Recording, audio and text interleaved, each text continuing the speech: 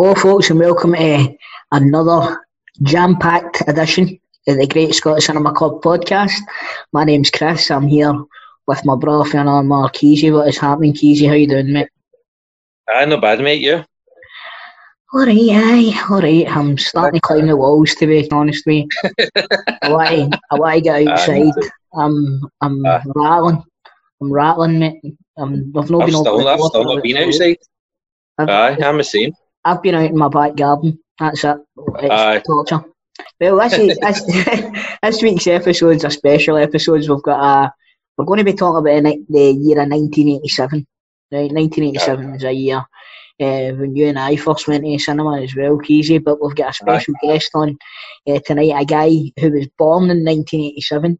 You might know him as Bobby for Scott Squad, or I've seen him as a stand-up shows all around Glasgow in the UK. This guy is Mr. Darren Connell. Good stuff, and he spoke to us about his favourite film, so we'll start the episode with that. Right, so let's get to listening to Darren talking about 1987. This week's guest, it's Mr. Darren Connell, famous. All right, Trips. Thank you for having me on. How you doing, mate? And since stand-up comedy aficionado here, Darren, mate, I'm sorry, I made an arse it there. But it's alright. We've just done the first 20 minutes of the podcast, and I forgot to press the record button, didn't I? Nice man, so. Right, anyway, so 1987. I had some good shit in the first 20 minutes there. I know, man. Bragging about my tash and all that. It's all downhill for you. So, Darren, tell me about that moustache. What's made you grow that? To be honest, I'm losing my fucking mind with boredom, mate. Just pure boredom.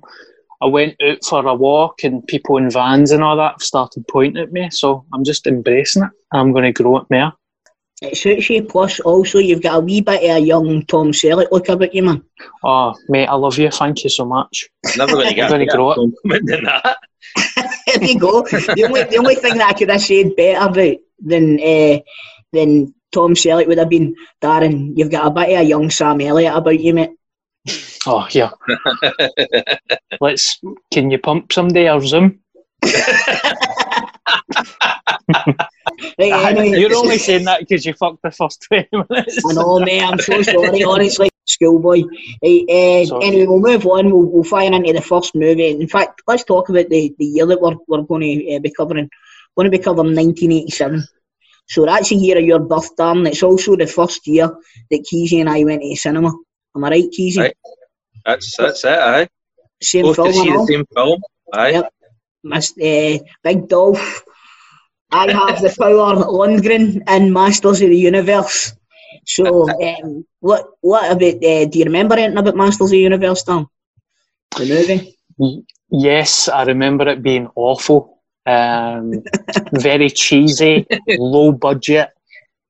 Dolph looking like an absolute brick shithouse in it, and it was kind of that cheesy. It was enjoyable, like one of their films. Mate, I've got nothing but love for it purely because it's the first film I seen in the cinema. Also because I was a major He-Man fan when I was a wee guy, had all the toys and all that, and this was the big thing for me, man. Aye, me too. Aye, loved it. Aye. So what age were you when you were in the cinema and you seen it? 5, mate. 5 years old. As I said, man, it was like we watched the whole.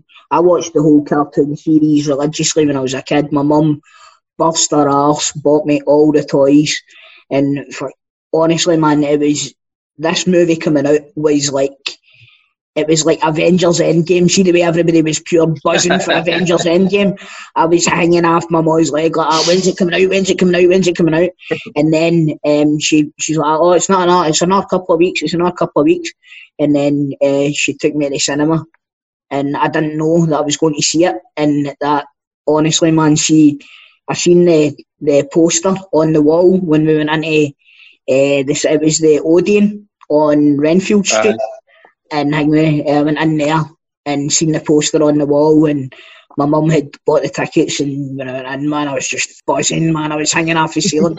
Honestly, I never opened my mouth glued to it, man. Honestly, I never wrote my life. It's genuinely one of my favourite movie memories of all time. But it's a shite film. Aye. I went with my dad to see it, and I remember getting into the pictures, and there was two cinema halls, and a big massive queue at one of them, and then me and my dad got into the other one. It was the other one was Snow White and the Seven Dwarfs. So everybody was getting into that, and just me and my dad sitting there watching He-Man. Oh, you I think he fell asleep. Your dad fell asleep. Aye. Super Al, you've been down on in my estimation. I think that's why he took me, just to get a couple of hours kip in. My uncle used to do that with us. We'd go to the cinema and he'd sit somewhere else in the hall and just go to sleep. What a year this was, honestly. Wall-to-wall classics, man. We've got some absolute toppers in this list, man. It's a fair old list this week, man. Aye. We'll start off, as we usually do, with the highest grossing movie of the year. And this year, 1987, it was Fatal Attraction. So the movie that gave us the term Bunny Boiler. What do you remember about that, boys? You go first, Casey. Well, what I was saying was it's an odd one for it to be the biggest grossing film of a year. It would never happen now. No chance. It's always going to be like a franchise movie or something like that. But it's a great film, and she's brilliant in it. She should have got the Oscar for it. So is Michael Douglas. He's excellent in it as well. Oh, aye. I watched it recently, and I thought it stood up. It's still a great film. Yeah. Question: why does he tell his wife that he's had an affair while their son is at the dinner table? It's the 80s. It's the 80s, boys. They probably fucking... Then she phones during dinner. What are the chances, eh? What a smorgasbord of shite that this guy's had to eat. The wife gives him in about 2 minutes as well. Well, he's Michael Douglas. You're not going to kick him out of bed for farting, are you? He was a bit old back then and all, wasn't he? That was about 30 years ago. I think Michael Douglas has been old since he was born, Dom. Aye. Is he going to live till he's 114 and all, just like his dad? Must be the Douglas genes. I'm Spartacus. So Fatal Attraction, man. Like this movie had some ridiculous sex scenes in it, man. And the one in the lift was absolutely outrageous. It's as close to proper pumping on the screen as you're going to see. The chemistry between the two was fucking ridiculous. It's actually, aye. I know. They must have had a crush on each other anyway. Aye, maybe. I don't know. Listen, like I said, who's not got a crush on Michael Douglas? What a handsome man. Anyway, we'll move on to Fatal Attraction, and we're going to talk about Three Men and a Baby. An absolute cracker. And that's your lookalikes in this one, Dan. The Bulgin. Big Tom Selleck. Big Tom.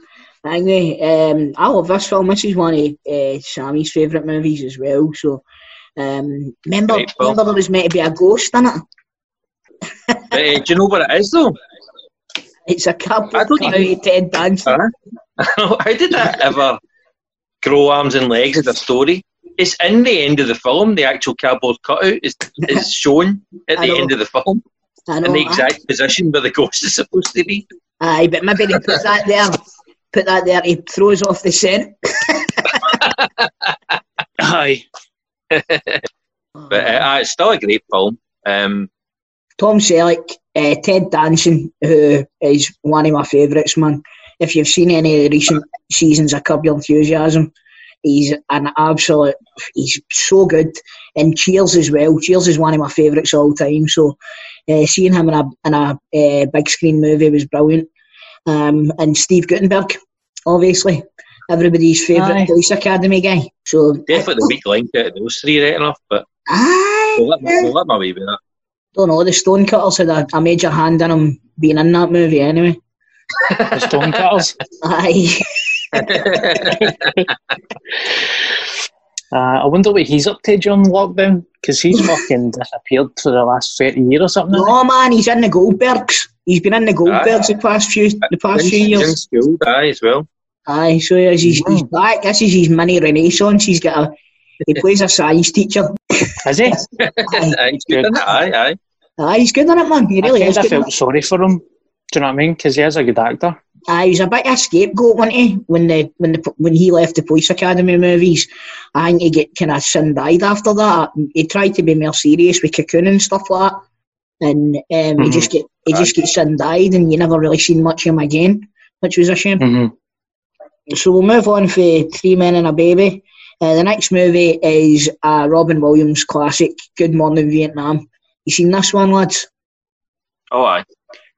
Aye. Not for a long time, but it's a memorable film, though, isn't it? Oh, definitely. I mean, DCT, actually, who we had on the show a while back, he was doing a tour of Asia, and he went to Vietnam.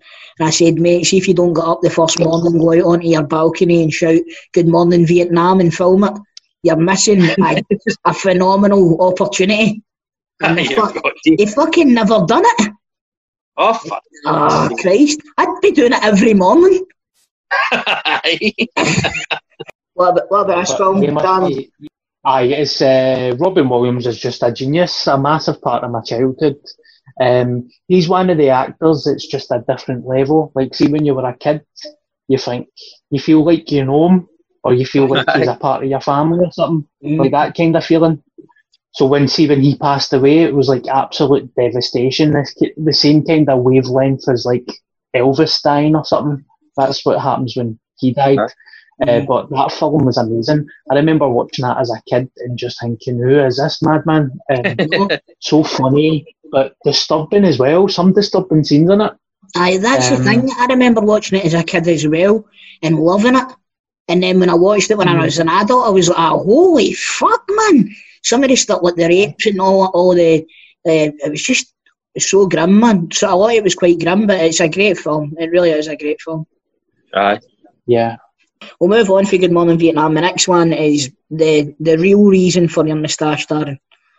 I know how much you're a Danny Glover fan, yeah, and this is probably Danny Glover's most famous movie of all time. An absolute screamer of a film. And this is Lethal Weapon. What a film. Talk me through it. Dan, talk me through Lethal Weapon. That's another one when I was younger. Quite grateful to my dad who would just let me watch anything really. Mel Gibson, man. That's another guy that you watch, and when I was a kid I was just like, who is this madman? Like, see the scene when he jumps off the building into the big ramp kind of thing. It's a great film. It's intense as well. It's Liam Gallagher's ex-wife. Patsy Kensit. That was Lethal Weapon 2, was it not? No, she's Lethal Weapon 2. Aye. Lethal Weapon 2. But aye. I mean, they're all amazing. I loved them all. Even the fucking shite one at the end. By the way, I'm the same as you. See with some movie series, they all kind of melt into one for me. And I was always sure that Patsy Kensit was in Lethal Weapon 1 as well. But it was Keezy that told me otherwise, actually. Wow, so did I. I mean, I love Mel Gibson. I'm a big fan. I love all his work, and Lethal Weapon's just a guilty pleasure, really. It's just... there's no guilt about it, mate. Lethal Weapon's a fucking brilliant film. It's one of the best action films ever. Of all time. I know. I agree with you. It's got a great baddie, Gary Busey. Aye, Gary Busey. Amazing in it, by the way. Gary Busey was an amazing actor before he got injured. And even when he was injured, he still done some great films, but he was amazing in Lethal Weapon. See that scene at the end when they're wrestling? Fucking brilliant. Oh, aye. It's the first time I've ever seen UFC or MMA. About the lighter, Eddie's arm and all that, he's like, it's cool. Oh. You want to believe that he done that for real, don't you? Yeah, probably did. He's a crackpot, the old Gary Busey. You say that he got injured. Has he had a brain injury or something like that? Aye. He was on a motorbike accident, and it was really bad. He probably should have died. Really? Like, half his skull get caved in, all sorts of surgeries. Like, see if you look at him when he was in Lethal Weapon to now, it doesn't look like the same person. And that's how he's quite erratic and really off the cuff and all that. It's because it's his brain injury. I just thought he was an eccentric guy. I didn't realise it was him. It was an injury. It's all connected to his brain injury. He's got a son as well, isn't he? His son's Jake Busey. Yeah. He was in Starship Troopers. Do you know that Gary Busey? That's actually opened my eyes, because when he was in Entourage, I was like, Gary Busey's lost his mind. What's going on? And then that explains it now, man. But he's back in the 80s. I just thought it was years of partying or something. Aye, like he'd lost his mind to drugs or something like that, man. Aye, but he's that explains it. Aye. He's a great actor. Oh, aye, and he was brilliant in this. But in Lethal Weapon 1, Murtaugh, is that Roger Murtaugh in it? Danny Glover. He's 50 in Lethal Weapon, which means in the next one he's going to be 83. So, what the hell are they going to do with that? Aye, but what age is Danny Glover? Is Danny Glover 83? I don't know, but I mean the character is.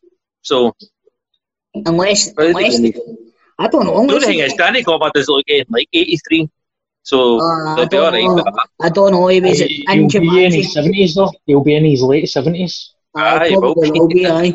Well, you seen him in? Did you see the new Jumanji movie? Aye. He did look old in that. He did look old. I thought, and when I was watching, I was thinking to myself, if they're doing another Lethal Weapon, man, he's got to be retired, hasn't he? He's got to be retired. Right. He's getting too old for that shit. He says it 4 times in the first one. Brilliant, man.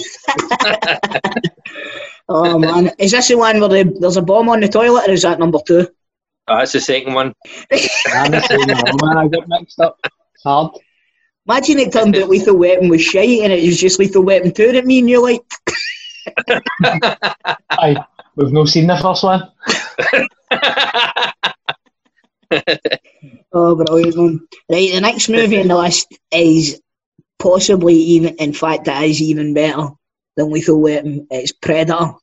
I love Predator. I love it. It's magic.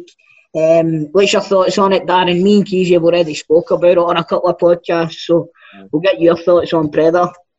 One of the all-time classic films of ever made. When I was a kid and I watched it, it really scared me, so I don't think I could have enjoyed it as much as what I should have. But Arnie, he was just like a human action figure, and it was so good. It was just the perfect film. But I remember watching it as a kid and just being terrified. And even the music was scary. And see the bit in the plane when Jason, what's his name, Jesse Ventura, like all that kind of stuff. It's just so exciting. Perfect film. Here, chew on some of this. Will make you a goddamn sexual tyrannosaur. I know. So many global lines in that film. Is it Poncho that comes back with, I don't know, make you a goddamn sexual tyrannosaurus? Because I don't want to hear about your sore ass. I don't want to hear about your sexual sore ass. That's what it. Aye. I remember being gutted as well to see the big Native American guy. Yeah, Billy. I loved him. He was my when I was a kid. He was my favourite character. See, when he was standing on a bridge and he cut his chest. Aye. And then when he died, I was gutted, man. I was like, oh, no him. I know. You wanted Billy to make it to the end because he was like kind of the soothsayer. He could smell the predator coming and all that, remember? And I watched. And you thought that he was going to beat him as well? I thought he would have bet the predator. And he just gets pure disposed. Probably in real life he would have got one over on the predator, but no. He'd have got a couple of jabs in. What I forgot about it, Chris, was years ago I went to a gig with my mate for work, right? He had a spare ticket, and it was all his mates I was going with. Aye. And we started talking about Predator with the guys, and the guy said that Van Damme was the Predator. Aye. I'm like, absolute nonsense, mate. No chance. Aye, And he was bet me he bet me £100. I was like, easy. I'll take your money and no bother. And then obviously I found that Van Damme was a Predator, but he did get fired. He wasn't actually on screen. I know. But thankfully, I've never seen that guy again. But he phoned me about a week later, but said, right, have you found out about Van Damme yet? I want my £100. I was like, catch you later, mate. I'll never see you again. You're like your mate Pud, dodging fucking bets. That was.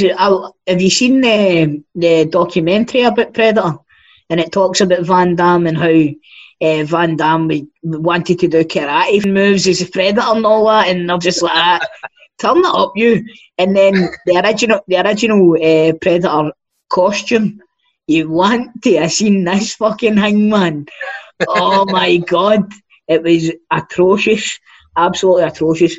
Right, we'll move on for that. The next one is one of your favourites, I think, Darren. It's The Untouchables. Now, let's hear your thoughts on that.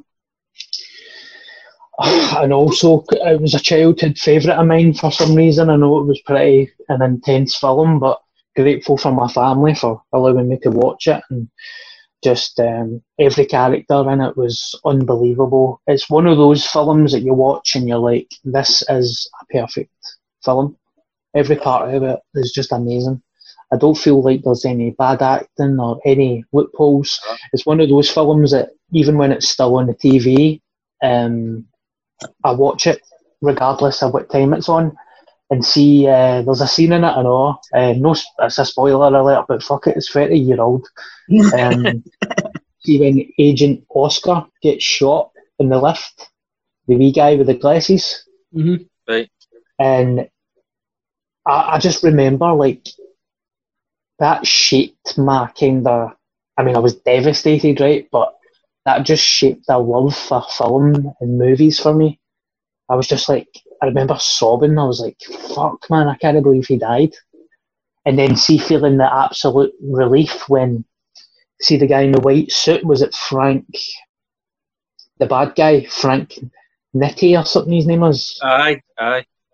See when he get chucked off the building, I also felt like euphoria, like fucking amazing, man. Payback. But even when Sean Connery's seen in it, when he's in his house and he gets shot, was just what an actor he is, by the way. An amazing film. It's a great film. Obviously, I love Kevin Costner as well, but this is one of his best films.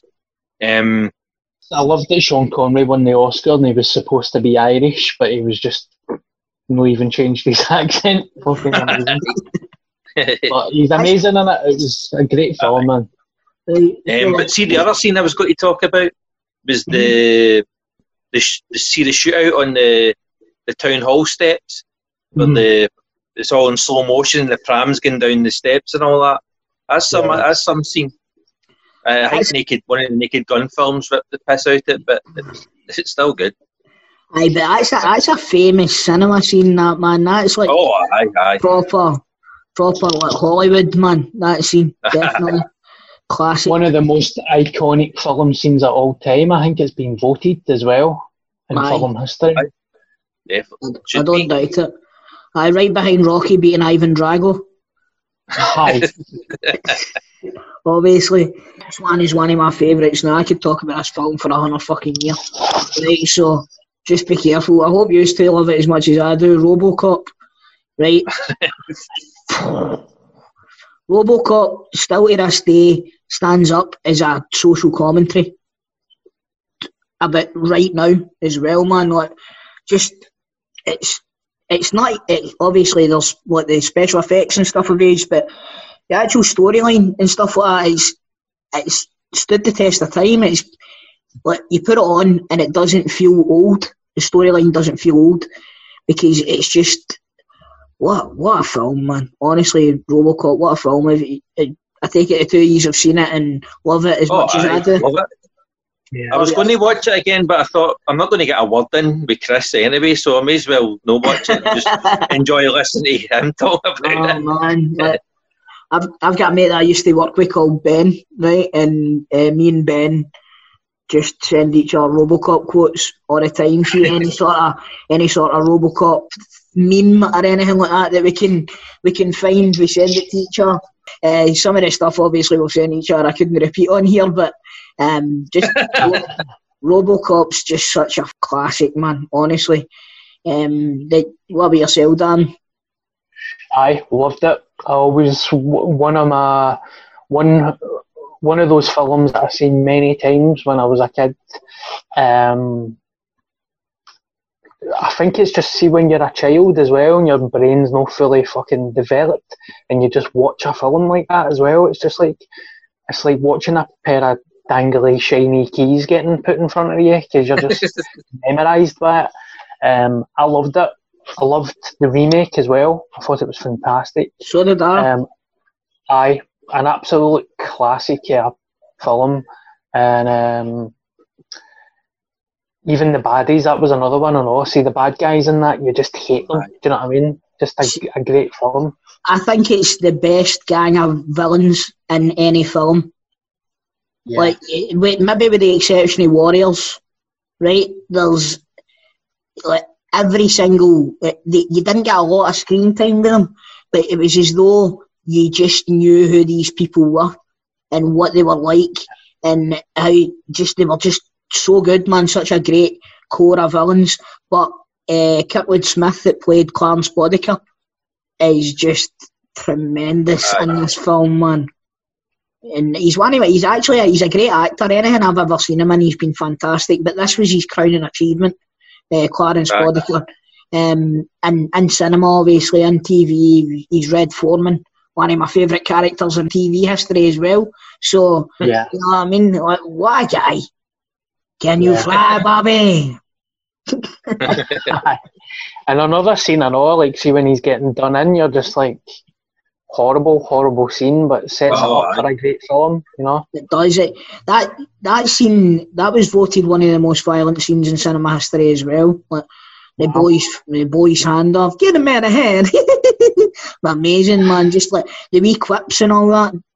Just while they're murdering this guy in the most brutal manner, and they're laughing their ass off, and it's just, obviously you're wanting Lewis to get there and try and save him, and obviously, you know, if she does save him, then that's the movie finished, because RoboCop never happens.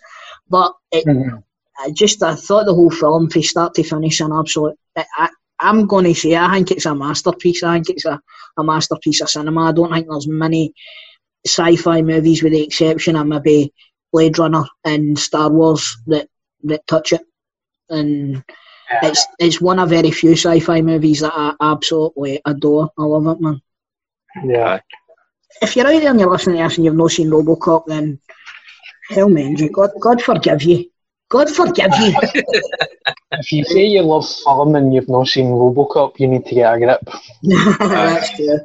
Very good point. The next film on the list is an absolute belter. It's Planes, Trains and Automobiles. Steve Martin and John Candy, and probably both of their best movies, I would say. No, definitely.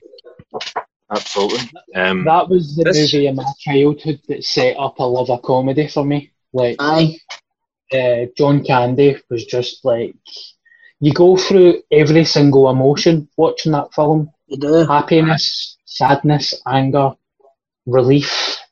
And it's not until you get older and you understand film a wee bit more, and then you realise how good an actor Steve Martin is. Because when I was a kid and I watched that, I never realised he was a comedian.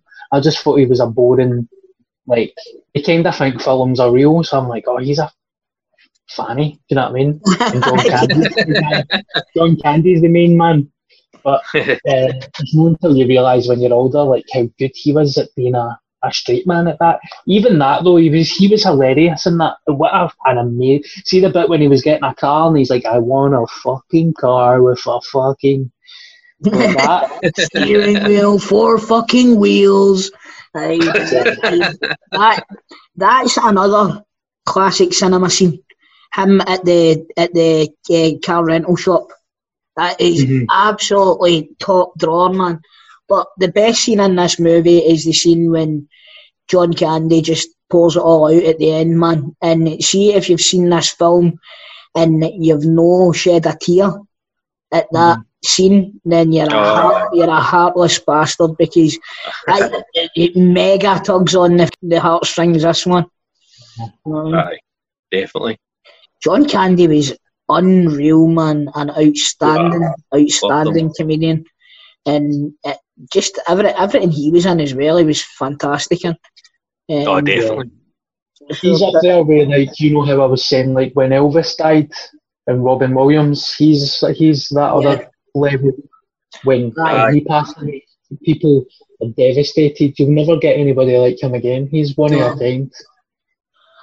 The other thing about this film, it's become as important to tradition that Thanksgiving in America is turkey and American football. I know. Everybody watches this on Thanksgiving because that's when it's set, isn't it?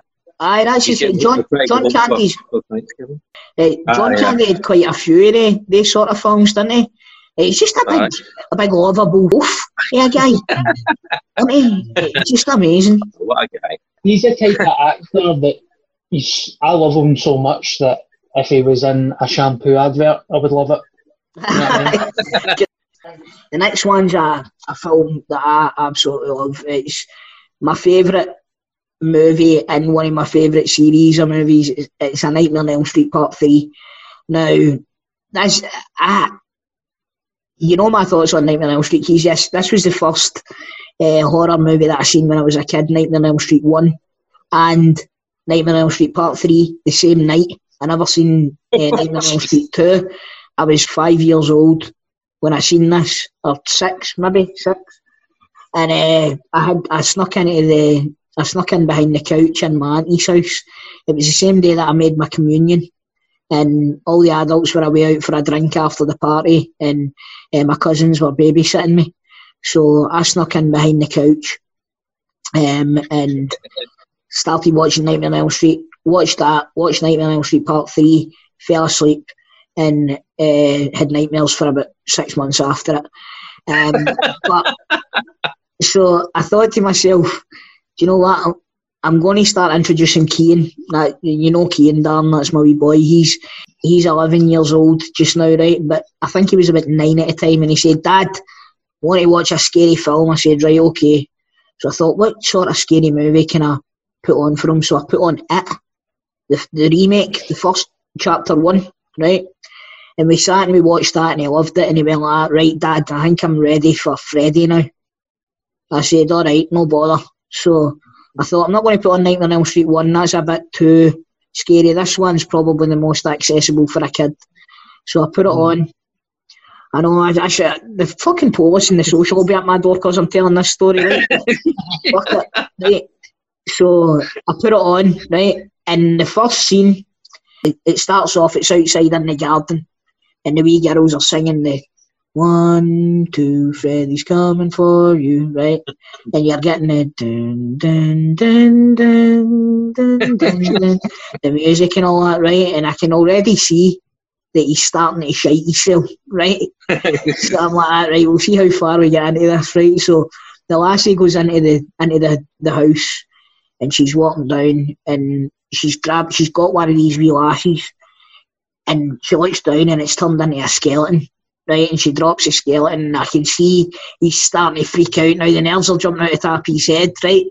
So all you hear is the nails on metal. You know that Freddy Krueger noise that when he's rubbing his razor sharp nails on the metal.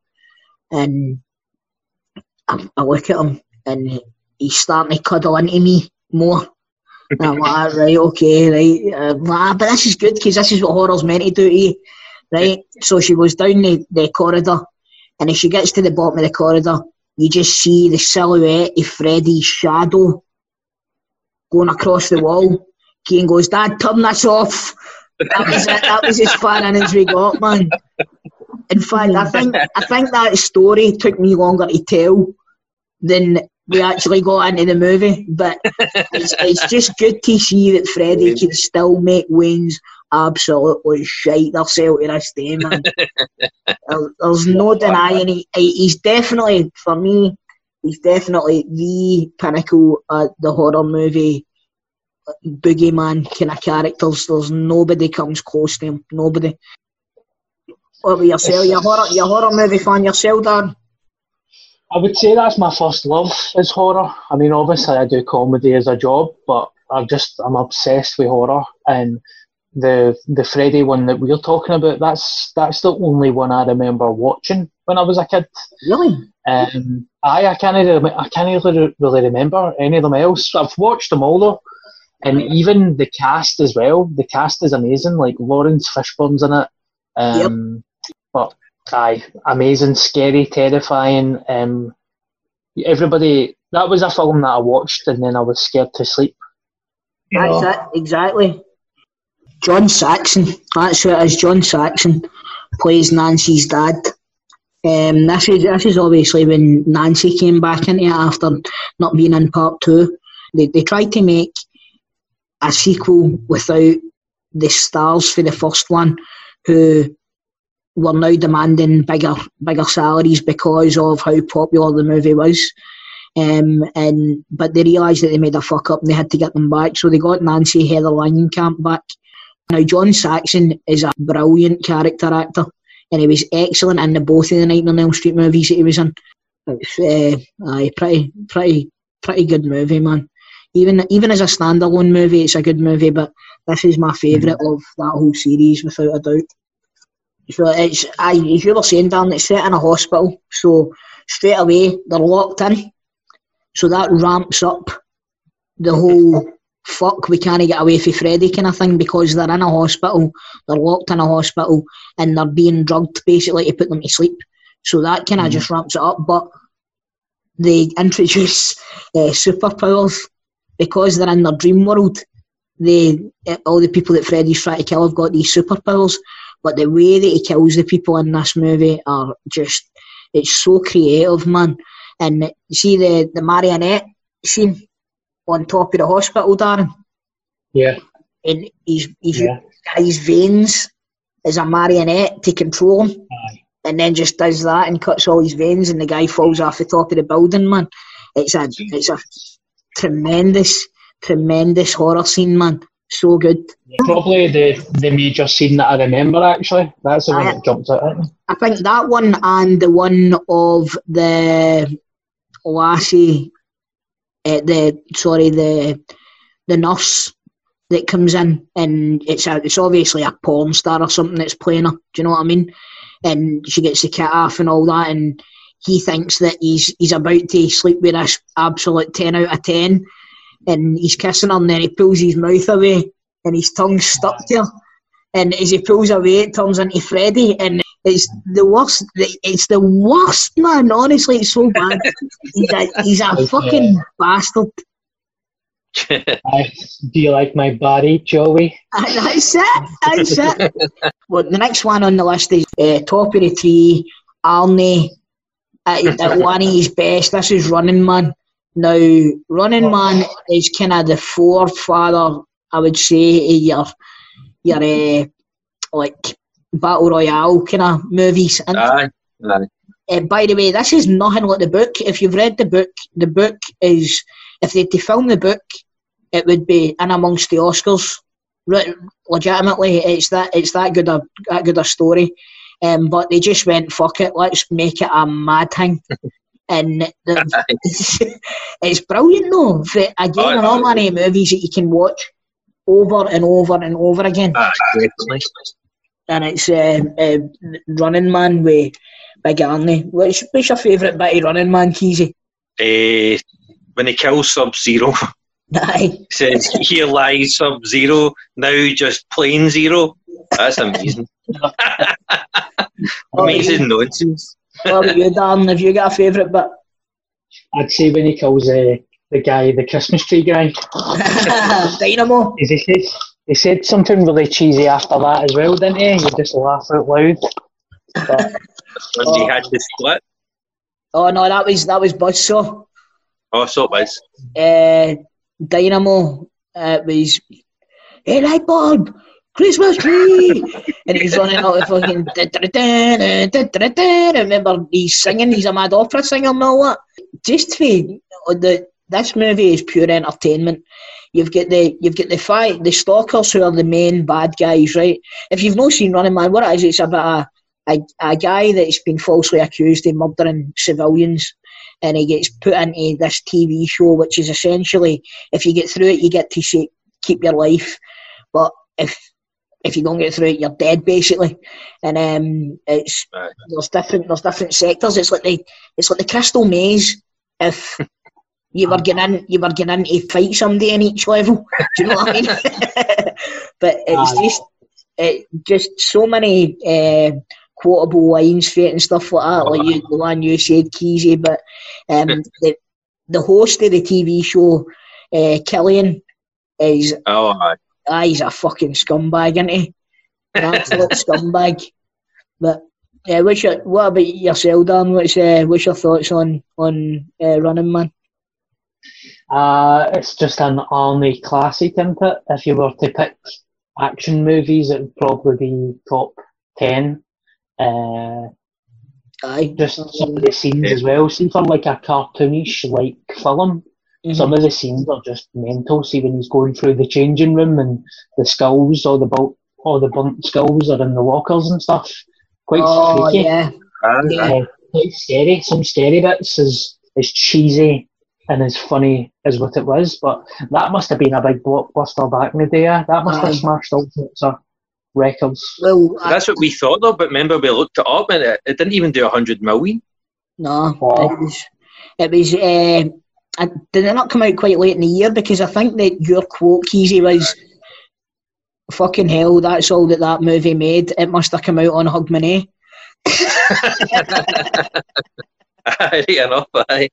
Because as far as I'm concerned, that should have been the biggest one of the year. Without a doubt, Running Man's an absolute belter. Even just like the theme tune and all that, it kind of goes through the whole movie. And it's in every scene, man. But see, if that wasn't there, it wouldn't be the same film. You have got me worried though that Netflix are actually going to do this for real. If Netflix do it for real, at least we know that Eddie Murphy will be hosting it. Right? The next one on the list is Superman 4. Now, have any seen Electric Boogaloo? Aye, it's amazing. I can't even remember it. Electric Boogaloo is a documentary that came out a couple of years ago about the Canon movies. That's brilliant. Darren, you need to watch this, right? Because I don't know how Superman 4 get made. I'm not joking. I don't know how it get made. Right? They filmed it in Milton Keynes.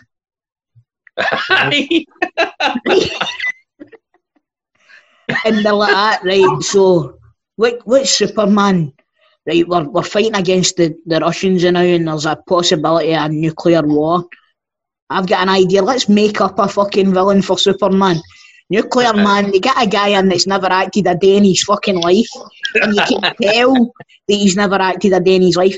Now, bearing in mind, we're going from a movie franchise that started off Marlon Brando in it, right? It said Christopher Reeve, it said Margot Kidder, it said Gene Hackman, it said Richard Pryor, and this was where it was reduced to because of these crackpot fucking Iranian guys or whatever they're from. And Darren, you see this documentary, mate? You need to watch it, man. Honestly, they bought the rights to Superman for like 20 quid or something. I know. Do you know what? Do you know what? As well, they had the rights to Nightmare on Elm Street, and I'm so glad that they never made a Freddy movie. That film killed off Karen, wasn't it? Aye. This was the last year. Aye, this was the one that done it. This was the one that killed them off, and also it was just I don't know what to say about it because it was just absolute nonsense. This film killed superhero movies for about 25 years or something like that. You know Honestly? I mean? Aye. Wow. It's so bad. And they put a lot of money into it, but they ran out of money like halfway through or something, and they moved production to Milton Keynes, and it just green screened everything. It was fucking shite, man. And it wasn't even finished, and they just released it anyway. I know. Just put it out. Fuck Nobody it, man. Cares. Just have Superman exploding them at the end. Fuck it. But that same year, Karen made this, Over the Top, which we were going to talk about. Over the Top. Aye, Over the Top's next on the list. Right, so they made that. They made Masters of the Universe, and I think there was something else as well, but it was just that was it. Killed it all because Over the Top. The Cannon film had tried to get Sylvester Stallone for ages. Aye. They phoned his agent, who was standing next to Sylvester Stallone, and his agent says, "Look, not even for $10 million will Sylvester Stallone make a film for you." And he's like, "Hold on a minute." It turns out he's Sylvester Stallone. What about 12 million, Sly? Aye, we're in. And that's how they made. That's how they made Over the Top. Film about body arm wrestling, and they get 12 million for it. Tell you what, money well spent. What a film Over the Top is. Was it successful? It was moderately successful. It wasn't anywhere near as successful as like his previous movies. But that's see, have you ever been in an arm wrestling match where you've not tried to do that fucking mad thing that he does? Has he got a special move in it? He changes his grip, right? And nobody can deal with it, apparently. It's fucking is all that. Instant disqualification. I know, it's an illegal move. It's like Johnny's kick at the end of Karate Kid. Daniel's kick at the end of Karate Kid. That one. We'll move on to Superman and Over the Top. And the last one here that we're going to talk about is a sequel to an absolute classic. Right? But this is by no means an absolute classic. This is Jaws the Revenge. Or Jaws 40 some people. The movie where a shark follows a family to the Caribbean because one of the family's members killed its great granda or something like that. That's the long and short of it. Aye, that's it. Aye. But Michael Caine was in it. Aye. No. I know, man. He has done some fucking awful films, isn't he? For an amazing actor, he's been in some absolute shiters. Take it easy, tell him the story. Oh, aye.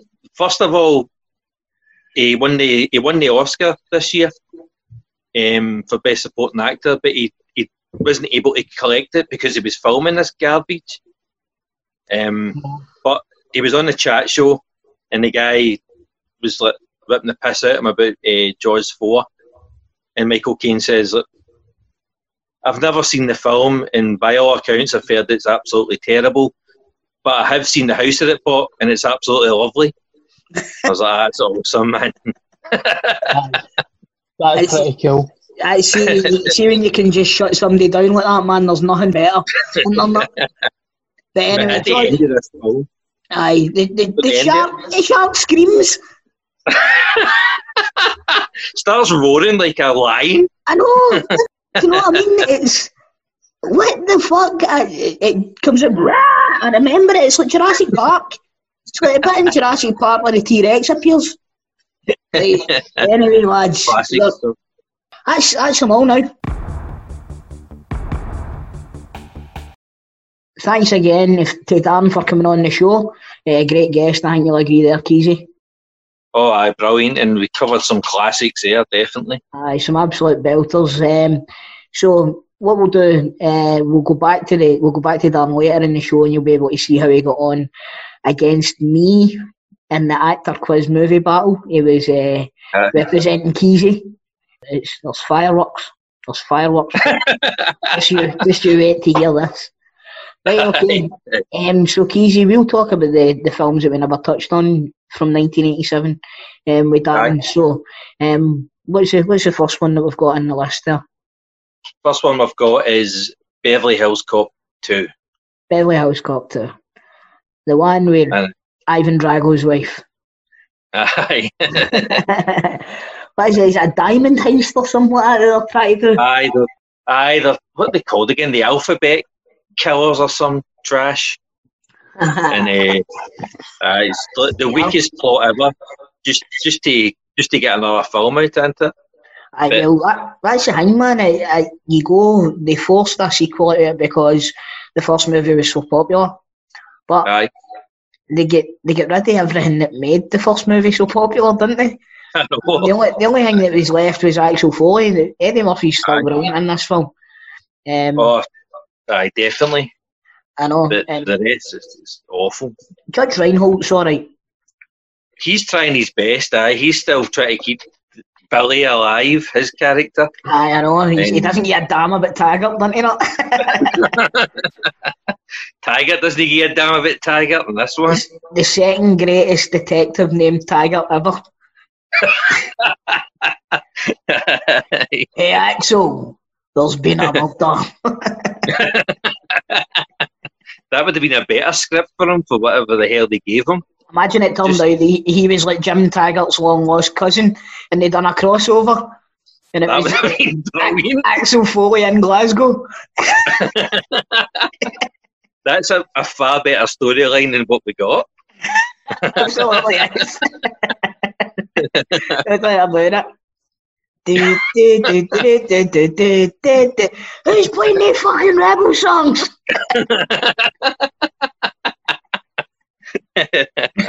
A big Taggart was staunch. That was Taggart who shouted that.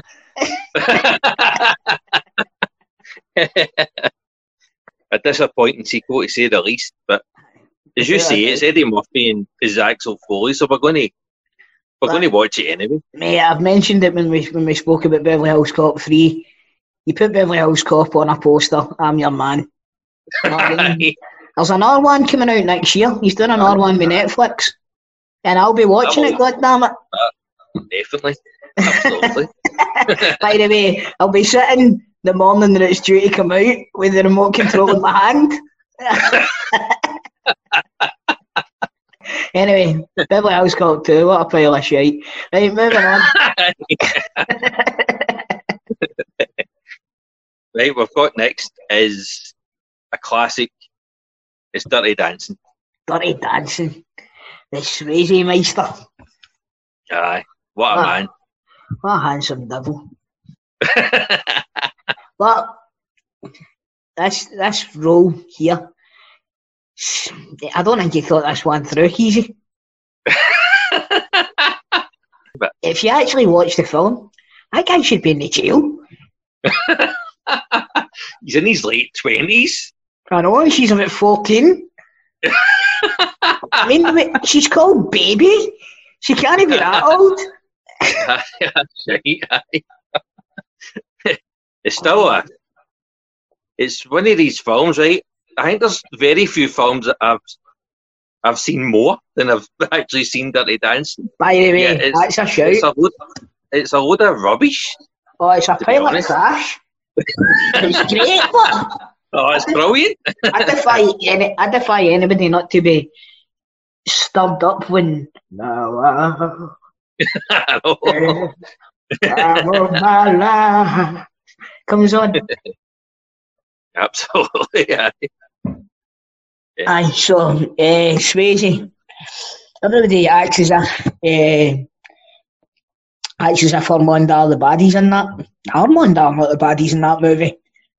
No. Not a chance. Know what I mean? Swayze's went and get a bird up the fluff. Know what I mean? Doesn't give a damn about her. Actively pursues. That doctor was a saint. I know. The old doctor, you're right, by the way, he was a saint. Oh, Christ.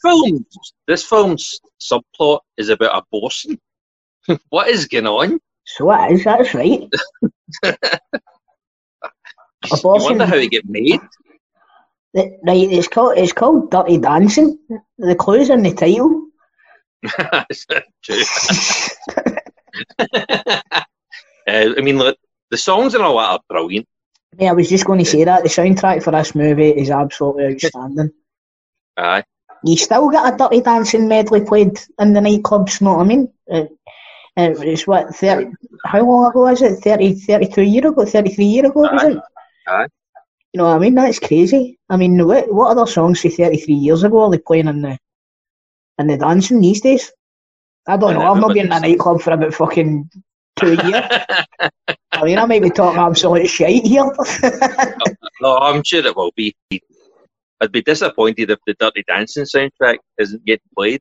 But, the other thing about this film is the famous line, which, I mean, we've spoke about it before, but nobody puts baby in the corner. What does that even mean? It's nonsense. She's just sitting at their breakfast. Sorry that she's getting the bloody the only other available seat. sorry that she chose that seat. And know what the best part is about this movie, right? The whole way through the movie, our dad's like, you stay away from that Johnny guy. You stay away from him. He's a wrong, that guy, stay away from him. Only takes one fucking dance medley to change the guy's mind. I mean, he was spot on the whole film. Then the guy leaps off the stage and he's like, "Wait a minute, I've got this guy all wrong." Did you see that, Johnny? You see him jump off the stage, John? I give him a blessing, Johnny. Can't get my hair put up with that shit. Right, Dirty Dancing, classic nonsense. Let's move on. Next one is one of mine. We'll briefly mention it because we always mention them. It's the James Bond film, The Living Daylights. Timothy Dalton's first one. Plus, it's got the best Bond song as well, in my opinion. Aye. View a Kill for me is the best James Bond theme tune. Aye. Well, I can't argue with that because I love that one and all, but The Living Daylights, a classic, man. But he's not talking about dancing into fires, is he? You make it a great point. Aye. Brilliant song as well, but Timothy Dalton's a James Bond in this one. It's his first outing. And he's a bit more rough around the edges, a bit more real. Aye. He looks like James Bond and all, but I think of Timothy Dalton when I think of James Bond, sort of. Aye. Him and Roger Moore. They're the two that I think of when I think of James Bond. Right.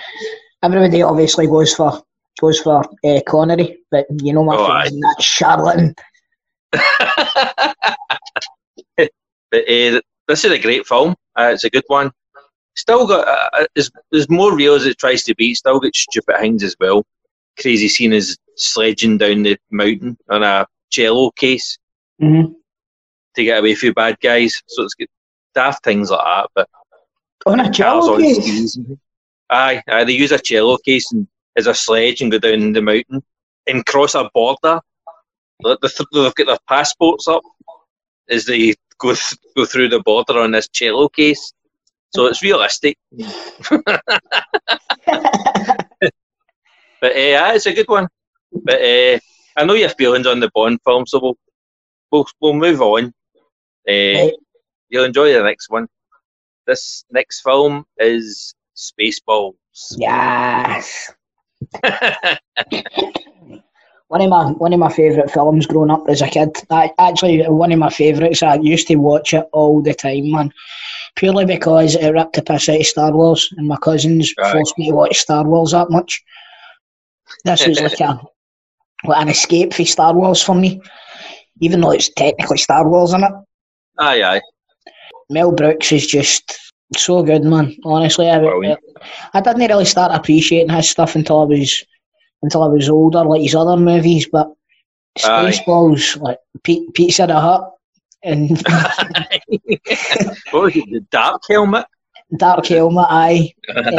Pizza the Hut, is brilliant. What was yogurt? Was Yoda? Chewbacca was Barf. Aye, it was John Candy in a dog costume. Who's not going to laugh at that? I know. John Candy, do you know what I mean? One of the absolute masters. Or you've got Bill Pullman as well. He plays Lone Star. Aye, that's right. Yeah. Fucking ridiculous, isn't it? It's stupid nonsense, but it's hilarious. Like, I know. The daft jokes, like the baddies can't find they're looking for the goodies and they can't find them. But what they come up with the idea of renting Spaceballs the movie on video and then fast forward to find out where they are. And then it just stops at them trying to figure out where they are. Well, they're watching themselves doing the exact thing. Right, yeah. It's brilliant, man. Oh, that's genius. It's just like stupid visual gags as well. Like, we're gonna comb the desert to try and find them, and it goes to the desert and they're walking about with big giant combs.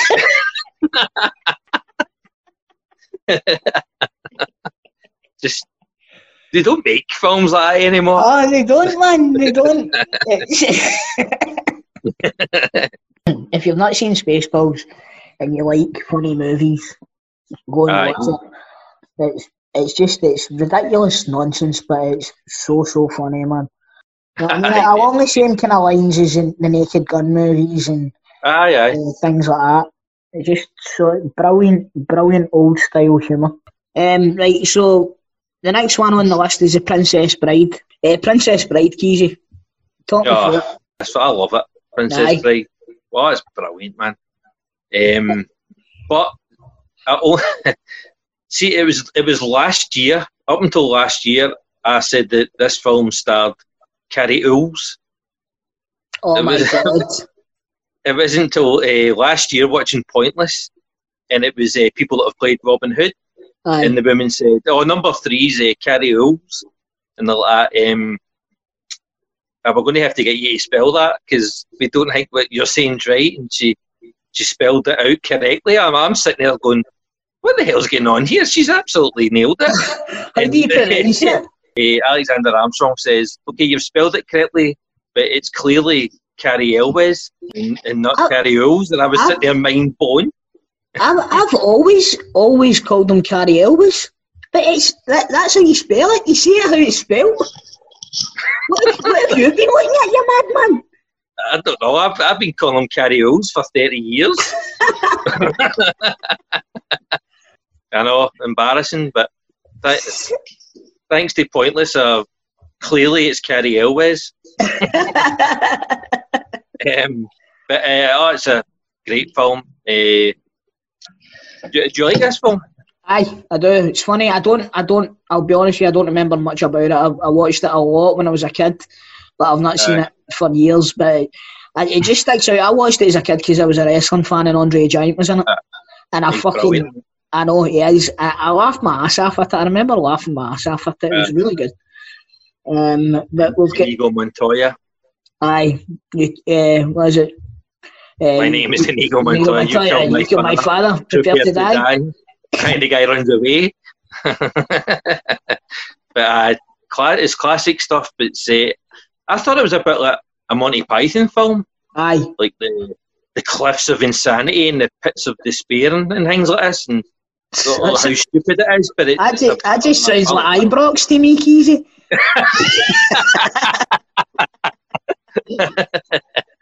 And it's narrated by Columbo, so who doesn't love that? A bit of Peter Falk, what a guy, man.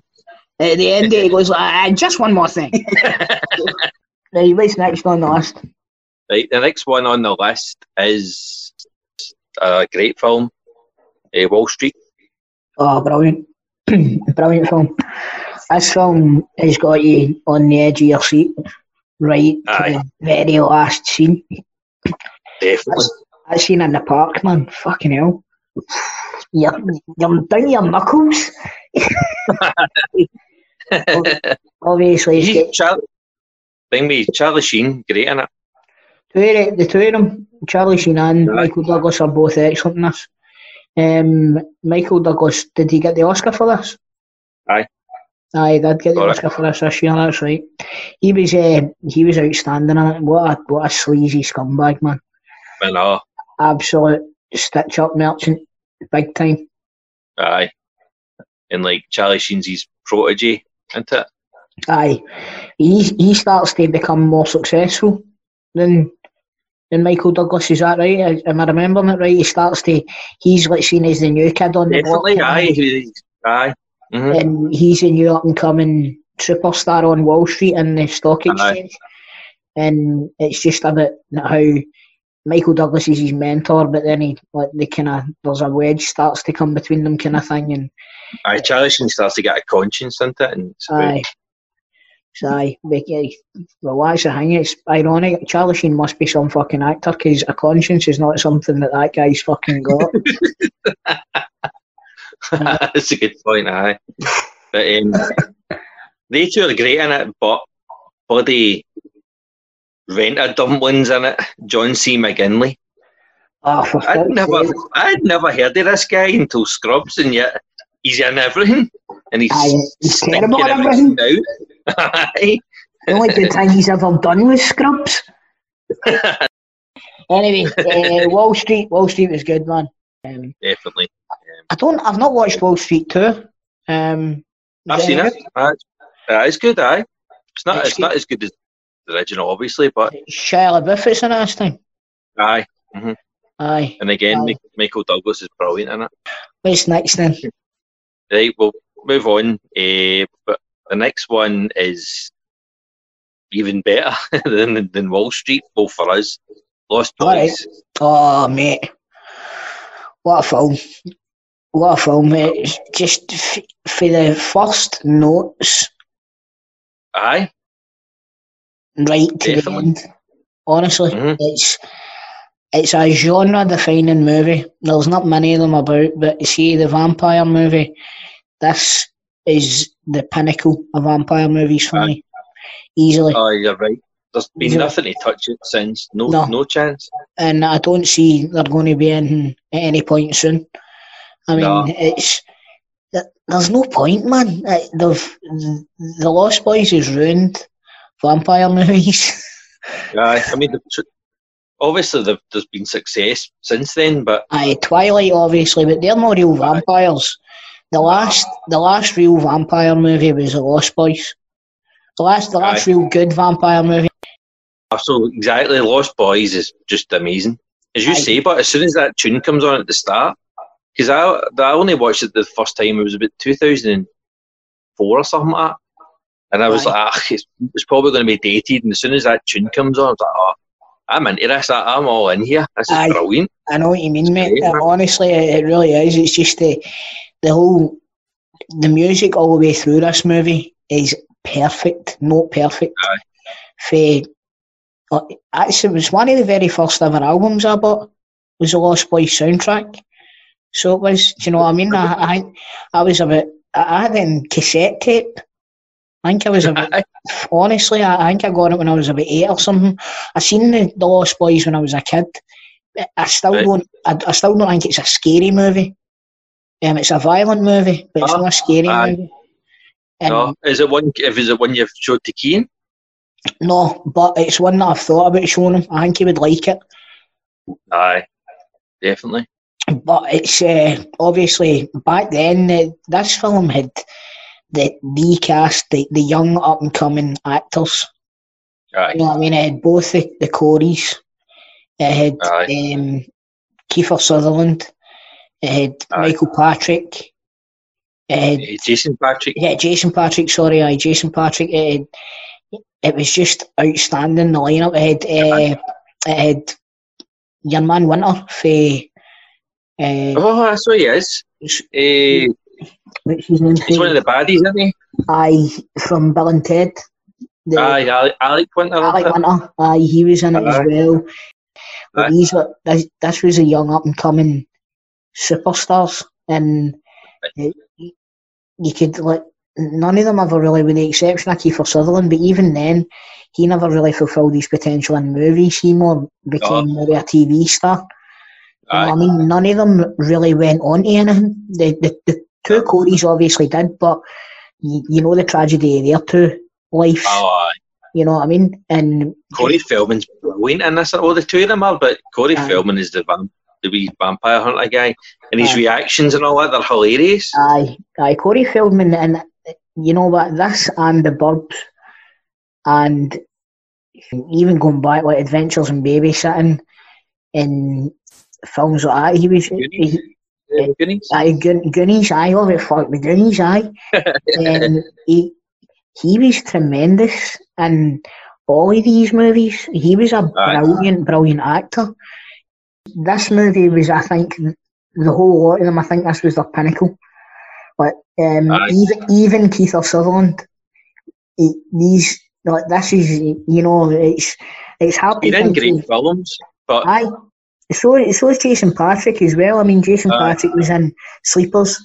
He was mad. He was brilliant in Sleepers. But you're always going to remember him as Michael for Lost Boys.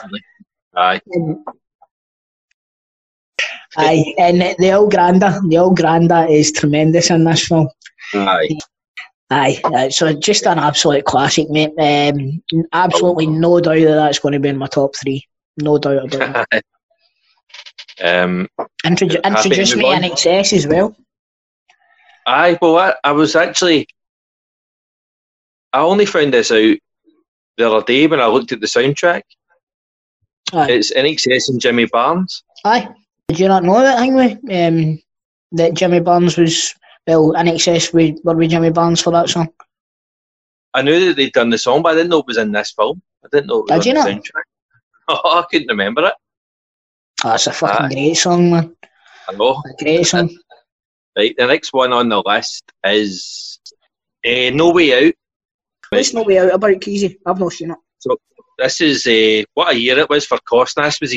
This was the big year that made him a superstar. With The Untouchables in this film, No Way Out, he plays a guy. He's high up in the Navy, and he meets a woman at a party, and he starts seeing her. But it turns out that she's also going with Gene Hackman at the same time, who's his boss. Right? She ends up getting killed, and he gets framed for it. And it's about him trying to prove his innocence and find out who did it. And it's a brilliant film, man. It's got twists and turns, and the two of them are incredible in it. Gene Hackman's amazing in it, and so's Kevin Costner. And it was a classic at the time. It was 5 stars across the board, but it's kind of been lost to the ages. It's a film that maybe people won't have heard of anymore, but it's a brilliant film. I don't think I've ever heard that. I always thought No Way Out was a Steven Seagal movie or something like that. This sounded like it probably would be, aye. So you recommend No Way Out then, Keezy, aye? Oh, brilliant film, aye. It's the two of them at the top of their game, and it's like suspense throughout the film. It's a thriller, it's a classic. Excellent. Brilliant. Well, need to give that one a watch then. So, next film is Overboard. Oh, yes. Overboard. the greatest romantic comedy of all time. That spawned the greatest couple of all time. Hollywood's golden couple. The real golden couple of Hollywood. Obviously. You know who I'm talking about. Goldie and your brother. Your main man, Kurt. Kurt Russell and Goldie Hawn. Mate, I fucking loved this film when I was a wee guy. Honestly, this is a funny film, man. Aye. It really is. The two of them are great in it, and the two of them together, it's just the sparks are flying. Yeah, I've not seen it in years, but I can remember. Could I cut the tension with a knife? I think she overshadows him in it. She is fantastic. She plays the rich bitch, and she's brilliant at that role. Like complaining about the caviar and things like that, and he's like the joiner making their wardrobe. He's like, who the hell is this child? Well, she scalps her head and falls over into the water, and he jumps in and saves her, doesn't he? Nobody will claim her because she's a bitch, and leave their husbands like, nah, that's not my wife, nope. And then Kurt Russell sees her and comes up with the idea of pretending that she's his wife. Oh man, what a film! Honestly, And then he's giving her all his the kids, tours. his kids in this film are absolutely tremendous, man. Every one of them's a wee bastard. I know. Oh mate, it's totally all coming back to me, man. I've not seen this film for years, and it's coming back to me. That's great. A great film. He's giving her all her chores, and she's whopping her pan in, Aye. and just clicking his fingers, and she's bringing him a beer and things like that. Aye, that's right. Brilliant. That's right. But then he starts to fall in love with her. Aye, she starts to fall on become him. a mum. Aye. And anyway, she starts to really become what you said there, like a mum to the kids and stuff like that. And No, we'll not ruin it, but watch it again. You'll enjoy it again. I'm going to watch it again. What a great film. I'm going to put it on the now. I'll see you later. But the two of them together, just first class. Aye. Well, you know, they're still together all these years later, mate, so must have been doing something right, eh? Definitely. Good work. The next one is, rattling off classics here, the next one is Harry and the Hendersons. It's the first film I ever cried at. I still cry at this thing. Mate, legitimately, it's the first film I ever cried at. I'm not joking, right? Do you remember the bit when they take him to send him back into the forest and John Lithgow's going, go, go, go, and he doesn't want to leave, and John Lithgow punches him. Disintegrated, mate. I disintegrated, right? And this is one of the stories that my mum used to tell. She thought that I was laughing because my shoulders were going. And she walked round to see me and she says I was in floods of tears, man. Tears were absolutely tripping me.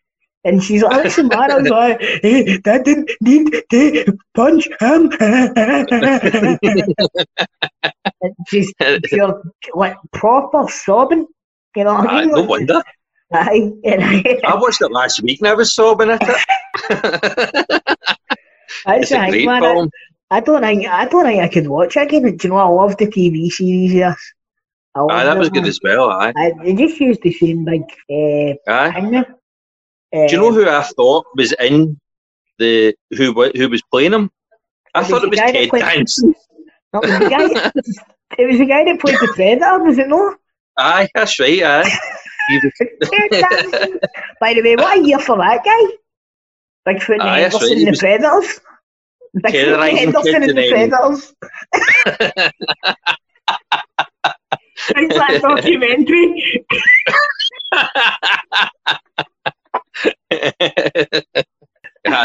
You're right, he was terrorising kids and also delighting them in the 1 year. Aye, I know, and making them cry their bloody eyes out. Kevin Peter Hall, that's who it was. Aye, Kevin Peter Hall, he's dead now, isn't he? He died when that TV show was still on. Did he? Aye, he got 1 week, Bigfoot was 4'8". They had to get the cameraman to fill in. But we talk about Lithgow a lot, and firstly, why is he in this film? His talents are a bit wasted here, but not at all. He's brilliant in it. The way he starts to love Harry as well, and it's classic stuff. I know, mate. I'm filling up your ringer about it, Jesus Christ. Fucking hell. That's a film that should definitely be getting handed down to generations, and I don't know if it is. No, I've not showed Key in it. Neither have. No, but it's great fun, great family film. It's a brilliant film. David Sushi's in it. He's the baddie in it. Poirot? Actually, I don't remember him being in it. Probably because he doesn't look anything like Poirot when he's not dressed up as Poirot. By the way, you're right about that. That is a film that should be getting passed now. You take you that a watch and see if it's something that Keane would watch.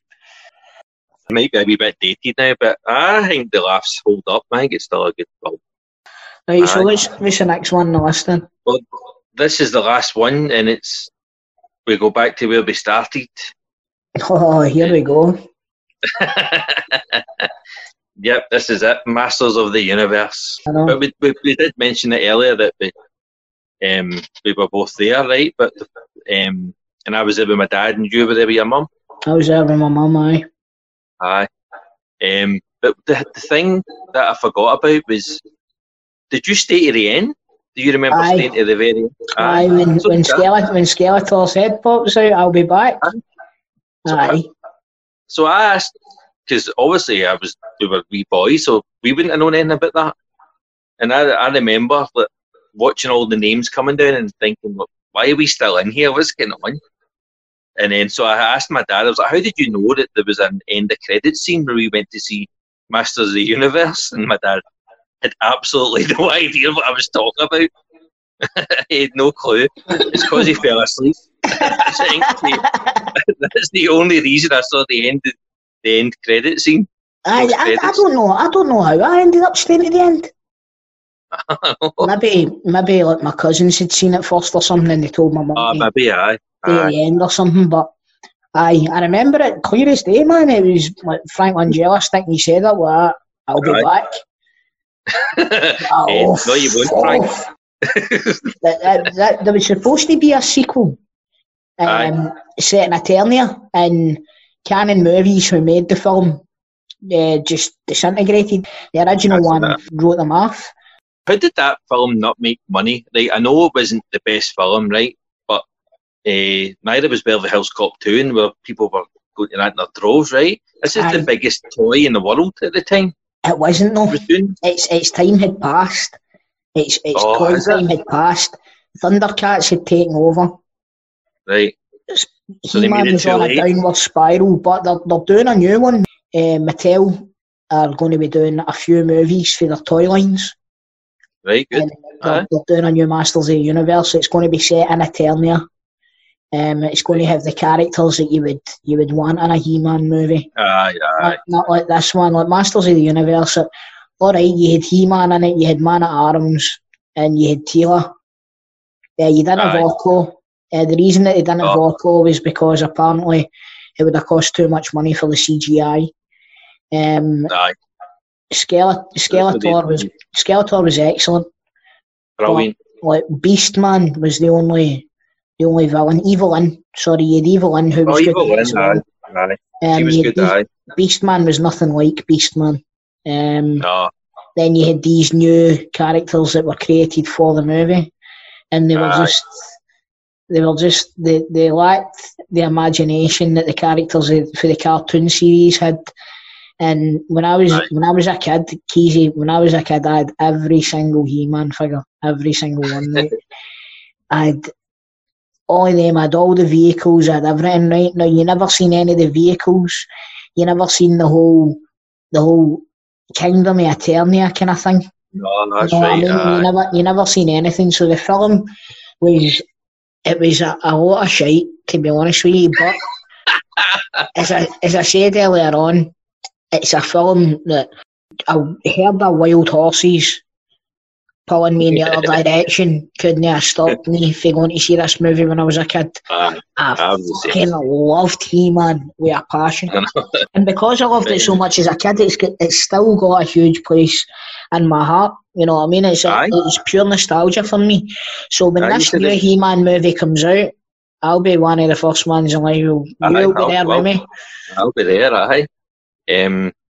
But you were talking about Skeletor there. Frank Langella is absolutely brilliant, the Skeletor. He's excellent. They allowed him to write his own lines. So he was coming out with like Shakespearean quotes and things like that, whereas Dolph Lundgren could barely speak a word of English. But he was fantastic though. And he said it's his favourite ever film role. Dolph? No, Skeletor. Frank Langella said that an Oscar-winning actor says that his favourite ever film role was Skeletor. That's because I watched a documentary about it, right? And it was because, what do you call him? Frank Langella's son was such a huge He-Man fan. That's right. That when he made this movie, his son finally was like, whoa, my dad's cool. So that's why Frank Langella loves Masters of the Universe so much. Aye. They ran out of money when they were making it, and they hadn't filmed the last fight scene. That's right. And the studio said, it's all right, just release it anyway. Nobody will care. And so Frank Langella Dolph Lundgren and Gary Goddard, the director, broke into the studio to film what they could, some sort of fight scene. And that's why some it's in the dark and things like that. Aye, because they couldn't turn the lights on in the soundstage. Aye. That's right. That's a true fact. Aye, that's a true fact. Incredible. Frank Langella, because you'll notice that like halfway through it, Skeletor's got this big gold outfit on, and then halfway through it, he's not got the gold outfit on anymore. That's because they made a big scene in it where He-Man strikes the gold staff and it makes Skeletor normal again. But the real story was they didn't have access to that big gold outfit anymore. So you'll notice that as soon as it turns dark, Skeletor's back in his normal get-up. Another thing about it is there been any other film where the film's music score plays a part in the plot of the movie? Like, remember they have to play the film tune into that synthesizer thing? That's right. That's on the, it's not a synthesizer key, it's a cosmic key. It's a Casio keyboard in the middle of that thing. Or something in it. It was just. I think you're right, by the way. I think it's. Because he plays it on the keyboards. I think I know that tune. Do, do, do, do, do, do. Next minute, a Eternia opens up or something. No, that's right. A fucking Skeletor and all his cronies start coming through it. What have you done, you maddie? Play it backwards. Maybe that'll shut it. I know.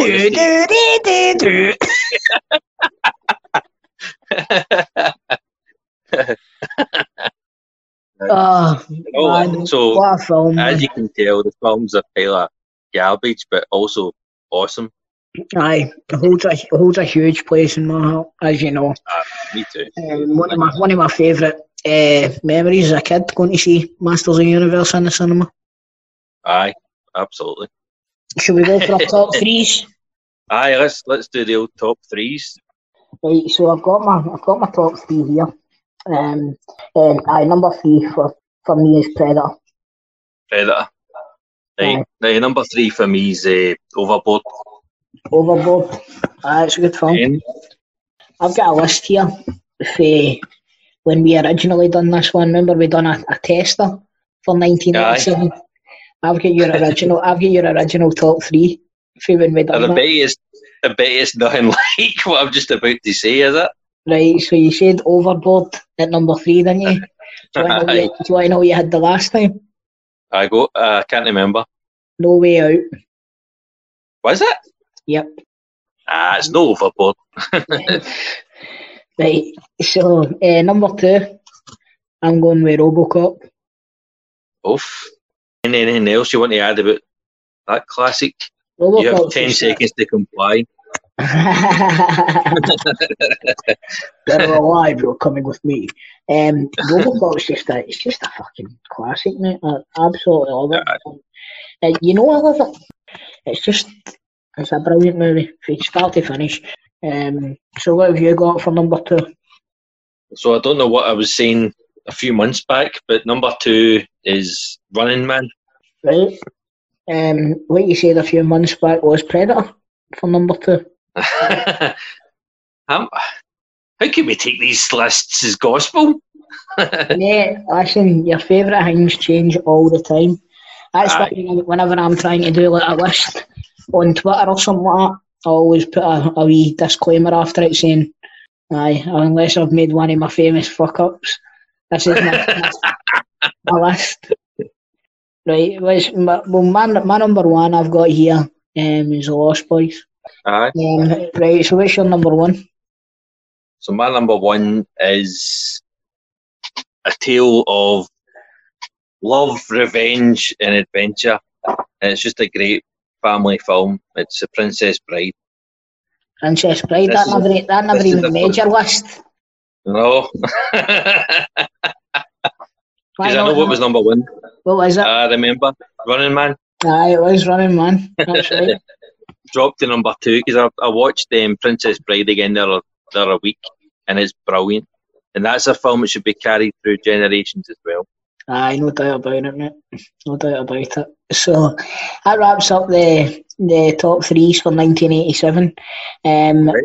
What we're going to do now is we're going to take you back to the Actor Quiz movie battle, and let you know how I got on against basically a movie encyclopedia and Mr. Darren Connell.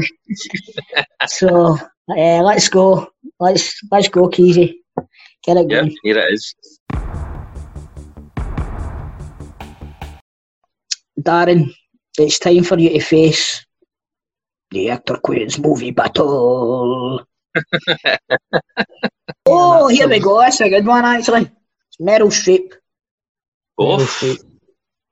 The first female that we've done. Oh, is it? Actress Quiz movie battle. That's that. Right, here we go. Right, so Keezy will toss a coin, and you can call it, Darren. So you want heads or tails? Tails. This is going to be fucking disastrous for me, man. I'm no good at this one. Tails. Oh, come on, Darren. What are you doing to me? I know she's a hardcore. It's tails. Right, you get to go first if you want. Right.